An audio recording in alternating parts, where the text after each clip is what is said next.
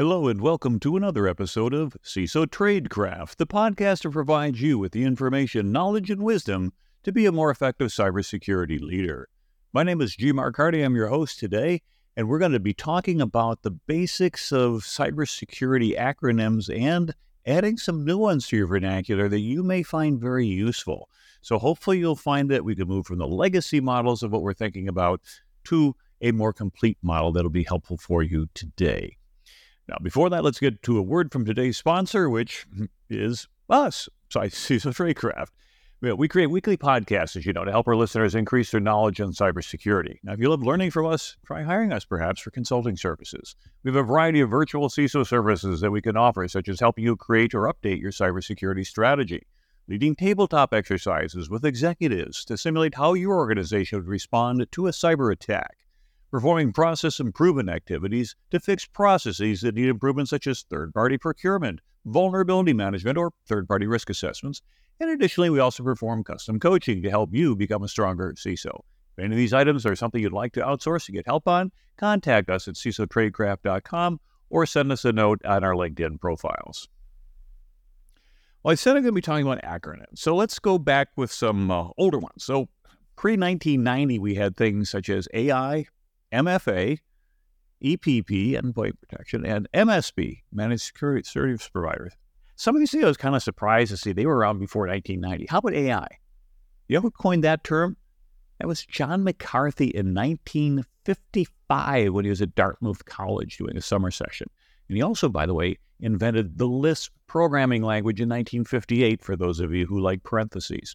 Now, post-2015, we have had in the last 10 years new things like MDR, ZTNA for Zero Trust Networks, XDR, and there's probably going to be more acronyms that come by, but notice that a lot of these things are technology-focused, either product or a particular line of things we could plug in or turn on.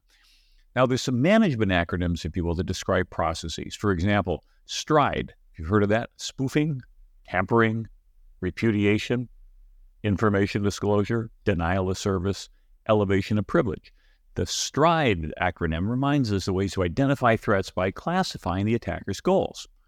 Now, Microsoft's threat model, you've probably heard of it, called DREAD: damage, reproducibility, exploitability, affected users, discoverability. These 5 represent a metric by which you can score them from 1 to 10, add them all up, divide by 5, and then you get an average score, and that's going to give us a feel for how bad this threat particularly might be. Anybody who's done incident response probably knows PICRL: preparation, identification, containment, eradication, recovery, lessons learned, PICERL. And as I always remind people, you got to contain before you eradicate. That's a huge mistake, that if you make that, your life's going to get really difficult. More recently, we've seen some good ideas come from MITRE. MITRE has the attack and their defend model. The attack, which has sort of an ampersand for the second A, is adversarial tactics, techniques, and common knowledge. And what we find then is this is a knowledge base of adversary tactics and techniques. If you looked at it, it's great. If you haven't, you should, because it breaks things out into ways of, look, these are the different tactics that things could be taking place, the techniques that are going to be used by bad guys to get things done. And we can classify bad actors based upon that, almost like a heat map. So we can see if we had multiple attackers who might be coming at us using the same type of approach, and we could defend there. The MITRE DEFEND, which is D3 FEND, stands for Detection, Denial, and Disruption Framework Empowering Network Defense. It's really a knowledge graph of cybersecurity countermeasures as compared to measuring what the attackers can do. And it's interesting because an organization called 4Core combines these two into an equation that says attack plus defend equals death. Detection, engineering, and threat hunting. So you too can have your own cybersecurity acronym if you're willing to go ahead and publish it and push it out the door, which is kind of what we're doing here with ours. Now, over time, we've seen threats, defenses, strategies, and tools evolve, and with that evolution, we create new ways to organize and remember key points, often in the form of acronyms. Today, I want to get you thinking about what's important and perhaps lead you not to just take for granted what's already there, but identify models or associations that make sense for us as cybersecurity leaders. Now, to start, let's re-examine a few fundamental terms that are important when we talk about cybersecurity. How about we define the term cybersecurity itself? Well, I'm not going to define it. I'm going to turn to somebody else. So the National Security Presidential Directive 54 or Homeland Security Presidential Directive 23.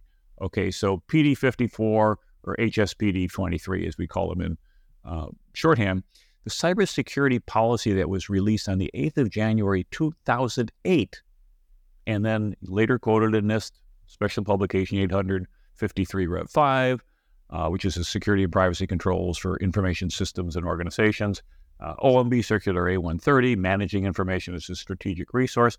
All these use the same definition of cybersecurity, and that's the following: prevention of, damage to, protection of, and restoration of computers, electronic communication systems, electronic communication services, wire communication, and electronic communication, including information contained therein, to ensure its availability, integrity, authentication, confidentiality, and non-repudiation. Okay, it's a pretty comprehensive dictionary definition. You kind of expect that from the government. Now, at CISO Tradecraft, we like to use language that translates a little bit better to the business and other perhaps non-technical audiences. So let's redefine what we just heard a little bit differently. How about this? Cybersecurity is the business of revenue protection. Cybersecurity is about understanding, managing, communicating, and mitigating the risk of critical data and business processes being disclosed, confidentiality, altered, integrity, or denied availability. I don't think you'll find anybody who would say, I don't want to fund a part of my organization that is in the business of revenue protection. So if we're trying to also redefine and reposition ourselves away from just a pure cost center where we just throw money at it to say, hey, there's some real value that comes back out. See, if you listen to our definition, there's some subtle differences. First, cybersecurity, as I said, is about revenue protection. It means that defenses need to be cost effective.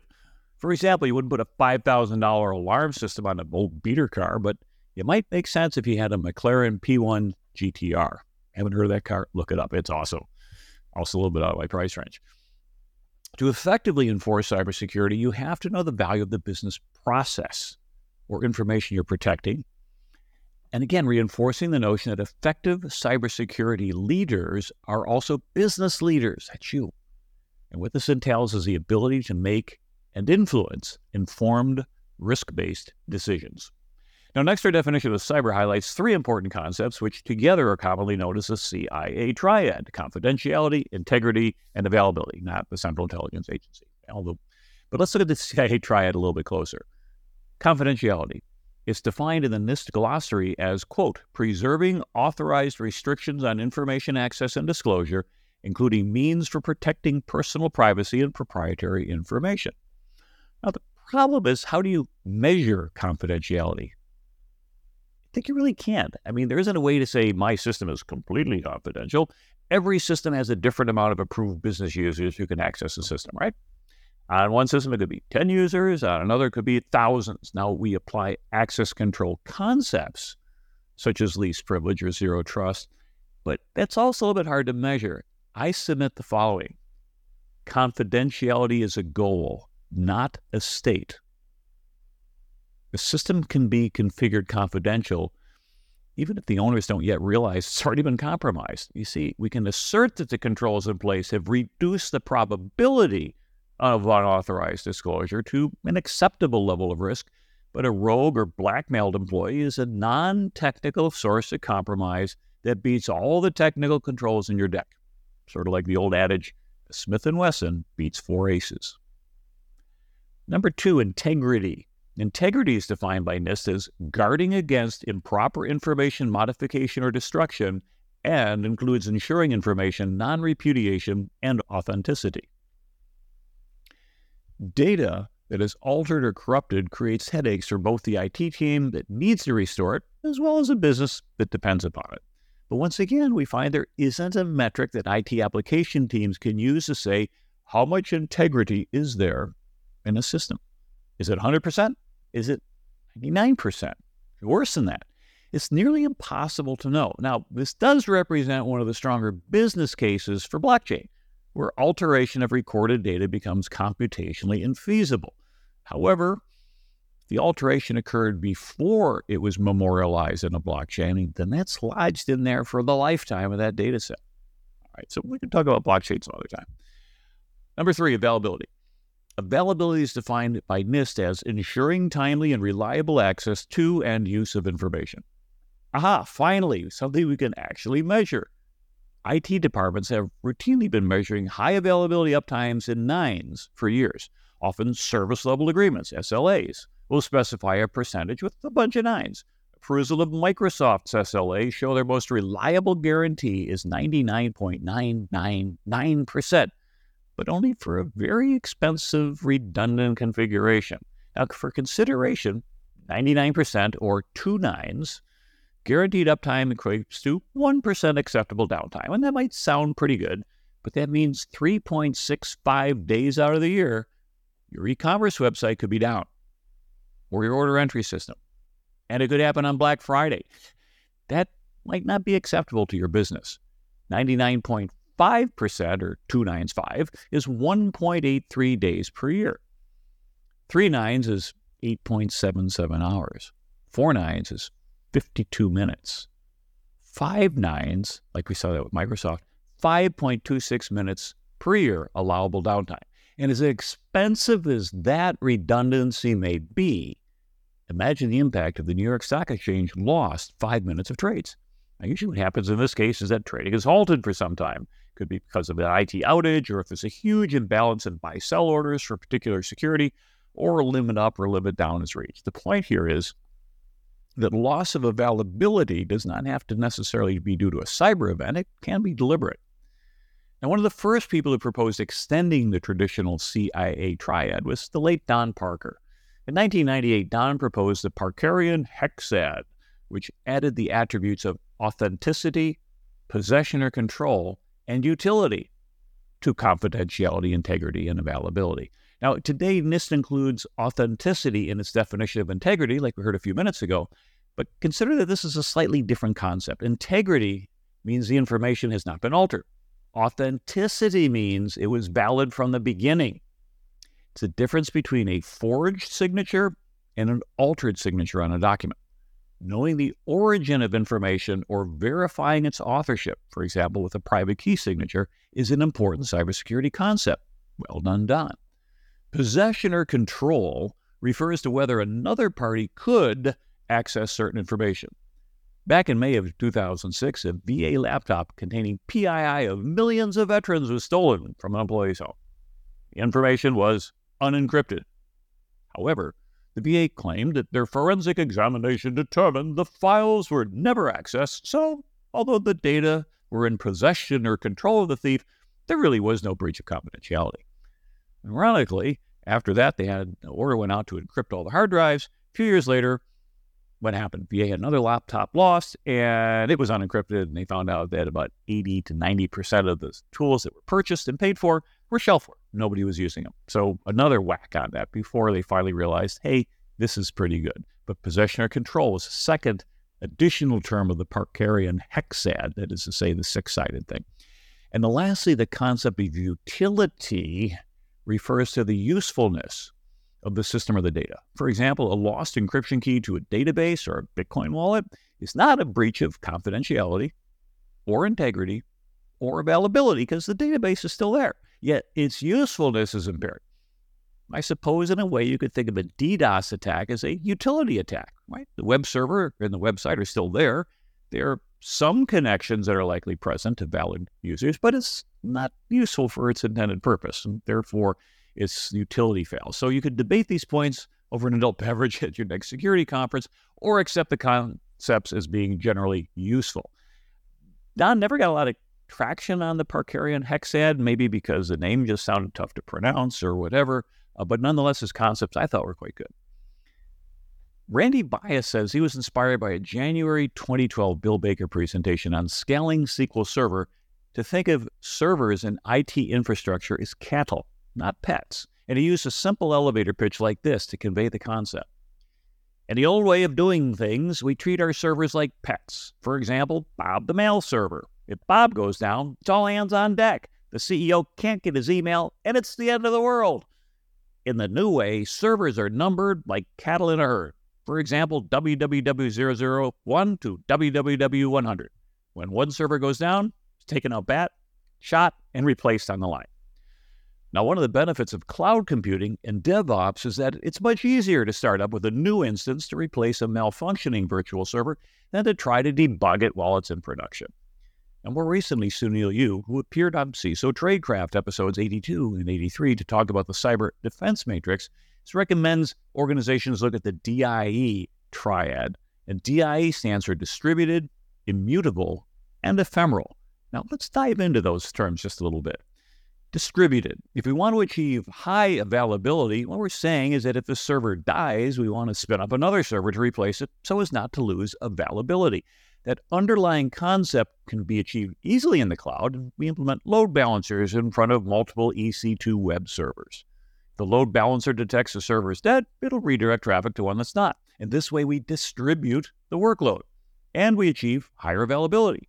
By spinning up servers all the time through elastic load balancing, you can also handle times of high performance and high demand and then scale down to avoid the cost of running excess servers when the demand is lower. To achieve higher availability, we can do three things. One is increase the number of instances to which we can grow via autoscaling. The second is to add more availability zones. And that way, if one goes down, we can fail over to another availability zone. The third option is to distribute servers across multiple regions. So if somehow one entire region goes down, we just point to one that isn't. By using this approach, we can increase our availability to multiple nines. Now, here's what an implementation of that strategy might look like.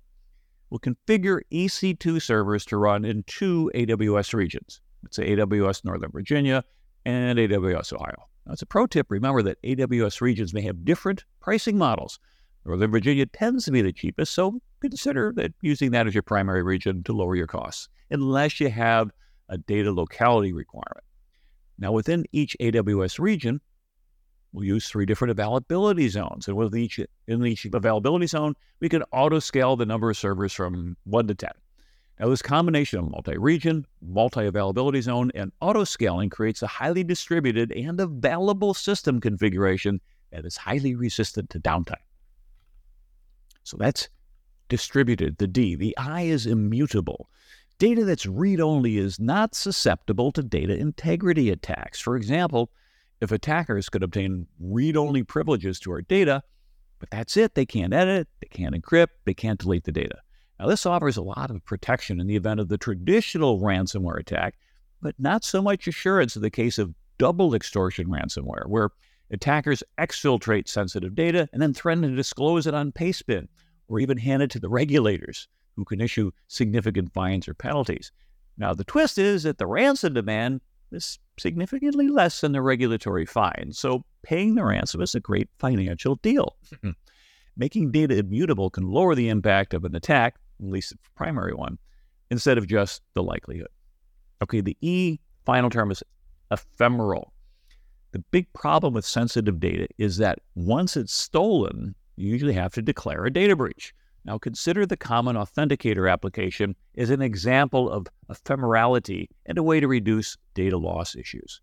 The traditional approach, which dates back to the Secure ID card invented by Security Dynamics back in 1986, generates a 6-digit pseudo-random number, or PRN, that will change periodically.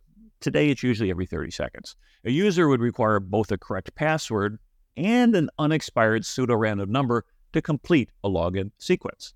Now, a little quick trip down memory lane, the NSA did a product evaluation of the Security Dynamics Access Control Encryption, ACE system in 1987. The link's in the show notes. And of interest, the original product featured a duress code, whereby a user could go ahead and provide a specific duress number in place of the current pseudo-random number, and the login would connect. It's just that no information associated with the account would be available, and an alarm was sent to the administrator. Seems like a pretty good idea. I think we've lost that. Also, there's a race condition where if two logins with the same valid PRN occurred, only the first one would win, which means if somebody's shoulder surfing you and they're trying to log in, they see your password, and they get your PIN.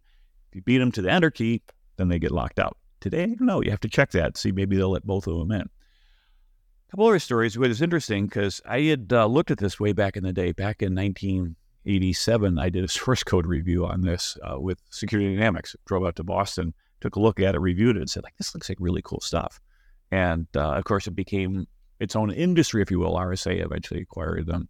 And then the patents expired and then pretty much everybody's using it. But essentially what it does is it'll take a seed and like an identity of a device, combine those two, run them through a generator, kind of like an RC4 hashing type thing. I don't know if it's exactly the same, but slightly different. And so every time periodicity, it would generate a new pseudorandom number and a new one. So if you happen to know the key and you happen to know the identity of that device, you could follow along. And that's exactly what the servers did. And so what would happen was, back then you could configure your device. And it was interesting, as I remember, you paid more money if it changed quicker and you got more digits. So if you wanted more digits, you paid more. If you wanted to go every 30 seconds instead of every 1 minute, you paid more, which is interesting because it's the exact same device running pretty much the same code. You're just branching around it. But nonetheless, that was a business model and it worked pretty well.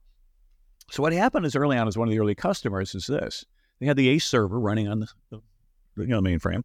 That's what you had back in the 80s. And it was keeping track and it was synchronized with these little tokens. And if one kind of time drift a little bit, we find out that all of a sudden it's like a second late, okay, or maybe 2 seconds, because these cards might not have perfect clocks. And as you start to drift a little bit, as long as you drift consistently, you could go ahead and follow it. But you wouldn't go very more than a second or 2 or 3.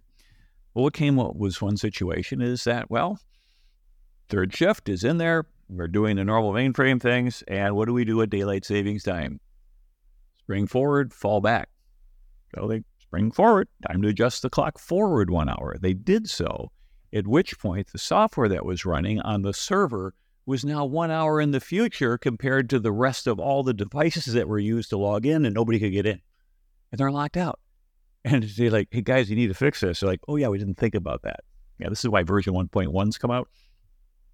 So what they had to do over at Security Dynamics is they had to take the algorithm and basically speed it up to run 1 hour in the future. So you could synchronize with it, you could log into it, and then change the time clock. So after that, they moved to their own dedicated ACE server, and then they didn't have the time problems anymore. The other interesting thing was that report that I mentioned that's in the notes was the National Computer Security Center, the NCSC. I had orders to that back in the mid-'80s to go work for the agency. I never ended up taking them because I was given these various bad vibes given from the Navy saying, oh, we don't want you to go to NSA. Why would you do that? To do computer security. And I think I've shared this on the show before. My detailer, person owns by Kurt, 1984. The Navy has no need for computer security. You're going back out to sea. So I ended up not going to NSA, but that would have been the cool stuff I could have been working on. So you look at kind of the butterfly effect in your life and you say, where could you have been if you went a different way 20 or 30 years ago? Part of the reason I have a passion for doing the show, trying to share with you the experiences that I've had over a lifetime to be able to say, here's where I think I did it right. Here's where I could have done a little bit better. Maybe you can make a better decision. So if that all works for you, this is worth all of the effort. Now, if we go back and we think about this ephemerality about the secure ID card or the typical MFA that we have today, the value of this approach is that a compromised MFA credential is only valid for a few seconds. Bad actor has a very limited window within which to complete a login. Now, although the pseudorandom number, or PRN, is something you know, it can only be generated by the algorithm present in the token hardware software. So it really is a different authentication factor, something you have. And combining that with the ephemerality of its validity, we can see why MFA is often cited as an effective way to prevent unauthorized logins. Just recently, we heard that the SEC and even Microsoft suffered breaches due to lack of MFA. So if you're not using MFA, turn it on right now, especially for admins. So that's DIE, distributed, immutable, and ephemeral. Now that we're into the acronym building like CIA or DIE, we could probably come up with a set of terms that fit into the acronym Die Hard, or even Die You Gravy-Sucking Pig. But we'd like to propose a useful acronym as an update to cybersecurity, and that's why we're creating an acronym called the Cyber Update. The acronym stands for Unchanging, Perimeterizing, Distributing, Authenticating and Authorizing, Tracing, and Ephemeralizing. All right, let's go into each one of these things and see how useful they're going to be for you. If we want our applications to be unchanging, then we should think about how we can apply the concept of encryption and access control. By using strong encryption, we can prevent man-in-the-middle attacks, packet sniffing, and even session hijacking. We see this in the HTTPS protocol. And so using TLS 1.2 or 1.3, you're not using anything before that, I hope. The public key cryptographic exchange between the server and the browser is used to initiate an encrypted session that cannot be decrypted by a bad actor. Now, a man in the middle could alter the packets, but they failed to validate cryptographically, and the attacker's presence is now detected. And additionally, we can apply the concept of limiting access to read-only to make something that just doesn't change. For example, use read-only containers. Bad actors won't have the ability to add, delete, or modify anything in that container.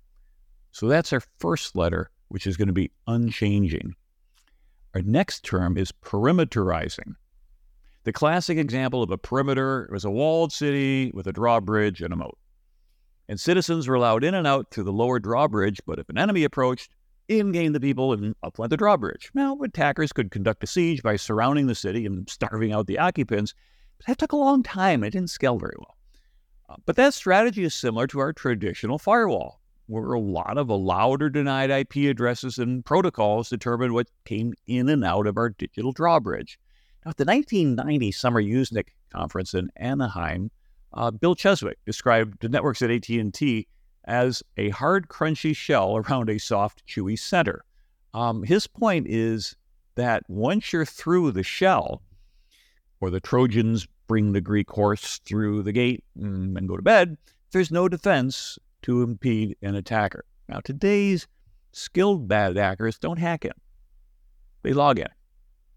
Phishing, smishing, password spray attacks, all of these are designed to get the user to surrender a valid login credential. And in a way, this is a nod to the effectiveness of traditional firewalls. Attackers are going after the carbon elements of the network, not the silicon.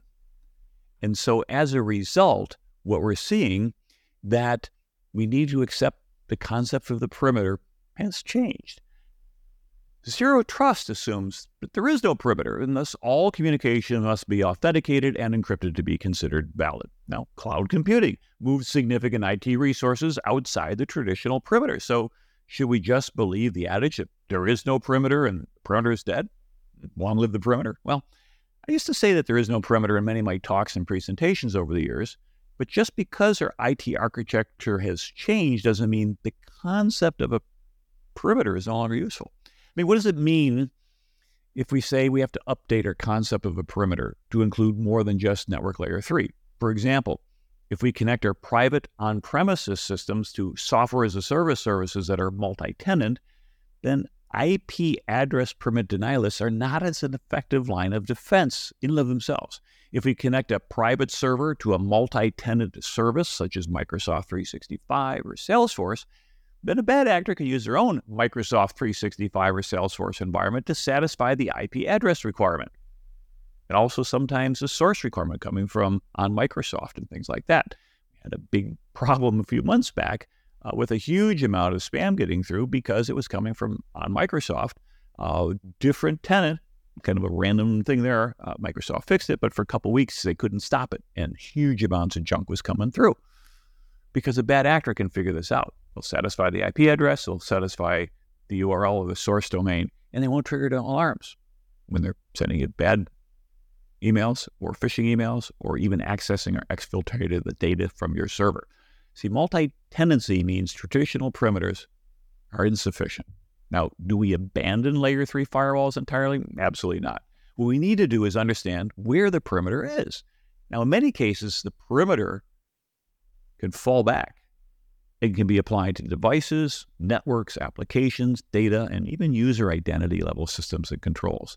Now, one thing that I do is I enable Microsoft Azure Directory conditional access policies. And they ensure that an authorized user is coming from an authorized device, coming from an authorized IP range belonging to a country within which we do business before a login is approved.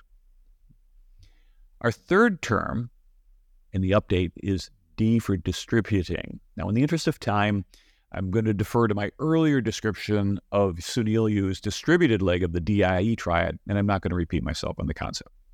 So let's go to our fourth term for A, authenticating. Authentication is the process or action of proving or showing something to be true, genuine, or valid. Now, we apply this concept to users by first authenticating them against a known set of valid criteria before providing access to a system or resource. Now, there's 3 traditional authentication factors, and in recent years, we can even apply a 4th. Multiple instances of the same factor don't add a lot of security, but applying multiple factors does. I remember USAA used to say, enter your user ID, got it, enter your password, right? Enter your secret phrase, 1 of 3, whatever. It's like, that's still something you know, something you know, something you know, something you know, which is really the first authentication factor. Something you know. It could be a password, it could be a PIN, it could be a challenge question, whatever it is, that it's something that you could write down on a yellow sticky and put on the bottom of a keyboard. And that's a traditional password. And that was good initially, but it turns out that, well, people can guess passwords, they write them down, they get them compromised, they use weak passwords. If you look at the NIST 863B, which is for the password management, it no longer says change your password every 30, 60, 90 days. In fact, it says don't do that because people pick really bad passwords. They put a 1 or a 2 or a 3 at the end of them, and they don't get any better. And then they write them down, and it gets even worse. Instead, use things like MFA, which is where we get to the second authentication factor, something you have, such as a key or a badge or a cell phone running an authentication application. The third one we have then is something you are, usually a biometric identifier, such as a fingerprint, Face ID, or even a retina scan. And the fourth one, which is kind of new in the last few years, is some place you are. And that's been enabled either by GPS or a known IP address range. Now think about it. If I just get password after password, same user has to provide 4 passwords. So theoretically, every character of your password would be a separate entity. You get anyone wrong, it shouldn't work. So that doesn't help. But think about what happens when you go from a password to then having to have a badge to scan in. It's even better. Now, when I used to work at highly classified spaces, you would have to go ahead, take your badge, scan the badge, something you have, enter in your PIN, and then put on some biometric. And you had 3 different authentication factors that were required to get into this highly sensitive space. And that made sense because each one combined with the others reduce the probability that you get a false accept and someone would get through. Now, just something to think about in the way this 5th factor might be time. Remember, we're talking about the temporary validity of an MFA token, and the more different factors you apply, the higher the assurance of authenticity. Now, let's see how MFA could be applied with Microsoft Active Directory. We can set up Microsoft Active Directory to make a user log in with a username and a password, and then provide an MFA code from the Microsoft Authenticator application. That's 2 factors so far, but we can do more than that. If a user logs in from a work laptop, we can verify the certificate on the laptop to make sure it's coming from an approved device, and that's a 3rd factor. Now, if a bad actor obtained an ID, a password, and even successfully phished a user for an MFA token value, don't think that's not true, because in the last month I've dealt with 2 users who had been basically bamboozled out of their MFA factor, and they had to go ahead and do an incident. But the login would still fail because they didn't come from an approved device. In addition, we can restrict logins by country. But we deselect all the countries for which we do not approve logins to further complicate intruders. Now, if your attackers are sophisticated, they can use a public VPN and get a US-based point of presence. But then you can be even more sophisticated and block all the IP addresses associated with VPN exit nodes. Well, then the attacker can move to the cloud, so we can play cat and mouse all day long, but the goal is to block the majority of attackers and then deal with the wiliest ones individually. Helps a lot. Our 5th term in our acronym for T is one we don't hear enough about: tracing. We need traceability for our systems, and that means we want logs. Remember, just because a bad actor got into your system doesn't necessarily mean you've had a data breach.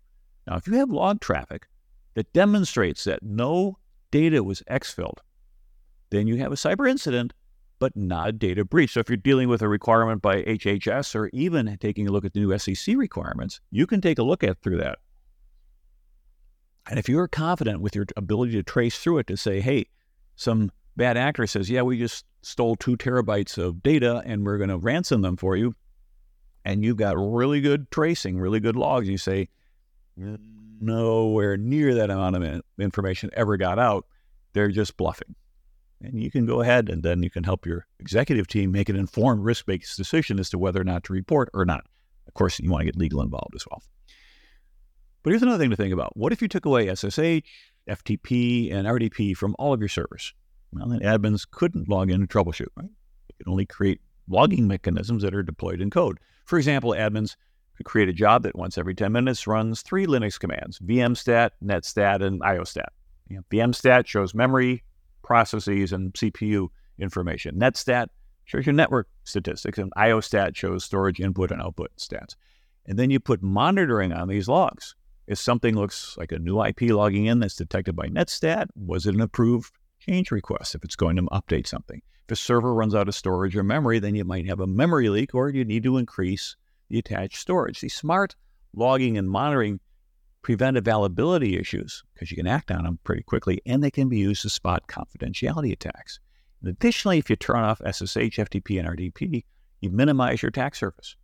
If a zero-day attack arises that can perform a remote code execution attack on one of those services, you don't care because they're not enabled. You minimize the way bad actors can get into your system. So it's something to think about. The last thing of update, the term is ephemeralizing. Similar to the DIE triad, we think we can help with confidentiality-based attacks by ephemeralization. Now, that's not to be confirmed with R. Buckminster Fuller's definition of that very same term in 1938. As the ability of technological advancement to do more and more with less and less until eventually you can do everything with nothing. We're going to borrow that term, however, but in a different context. We expect more organizations to move to ephemeral access control. For example, we can leverage tools like IAM Access Analyzer that says, how we gave a lot of users access to a lot of systems. Well, we've been watching those folks and we found out they only use about 10% of their granted permissions. So we think it's a good idea to remove the other 90%. If they need any of those accesses, again, just have the users submit another access request. Now, doing this means you can minimize the blast radius of how many things a bad actor can get to when one person falls for a phish. We can also do similar things on firewall rules. There's a lot of smart firewall technology that says, you got 100 different firewall rules, but over last year, we only saw traffic trigger 25 of those 100 rules. The other 75 firewall rules aren't being used, and I want to get rid of them to simplify your process. Now, you should always check these things. There might be a backup process that only runs once a year, and you don't want to break that. So we need a big, long test period sometimes. However, in general, this facilitates a least privilege approach that greatly strengthens your organization. So look for ways to ephemeralize your access control list at various layers: the device layer, application layer, network layer, data layer, and even the user and machine identities. Okay, so we hope you like our new acronym, which we call the Cyber Update. Once again, the Update acronym stands for unchanging, perimeterizing, distributing, authenticating, tracing, and ephemeralizing. And thank you again for listening to another CISO Trade Draft podcast. Remember, it's important to understand key concepts like the CIA triad. It's also important to see how concepts evolve to include the DIE triad and the Parkerian hexad. We hope you've enjoyed our recommendation to give your information security the cyber update it needs. Remember, if you enjoyed our show, please give us a 5-star review on Apple Podcasts, your favorite platform. If you're not already following us or subscribing on LinkedIn, please do so.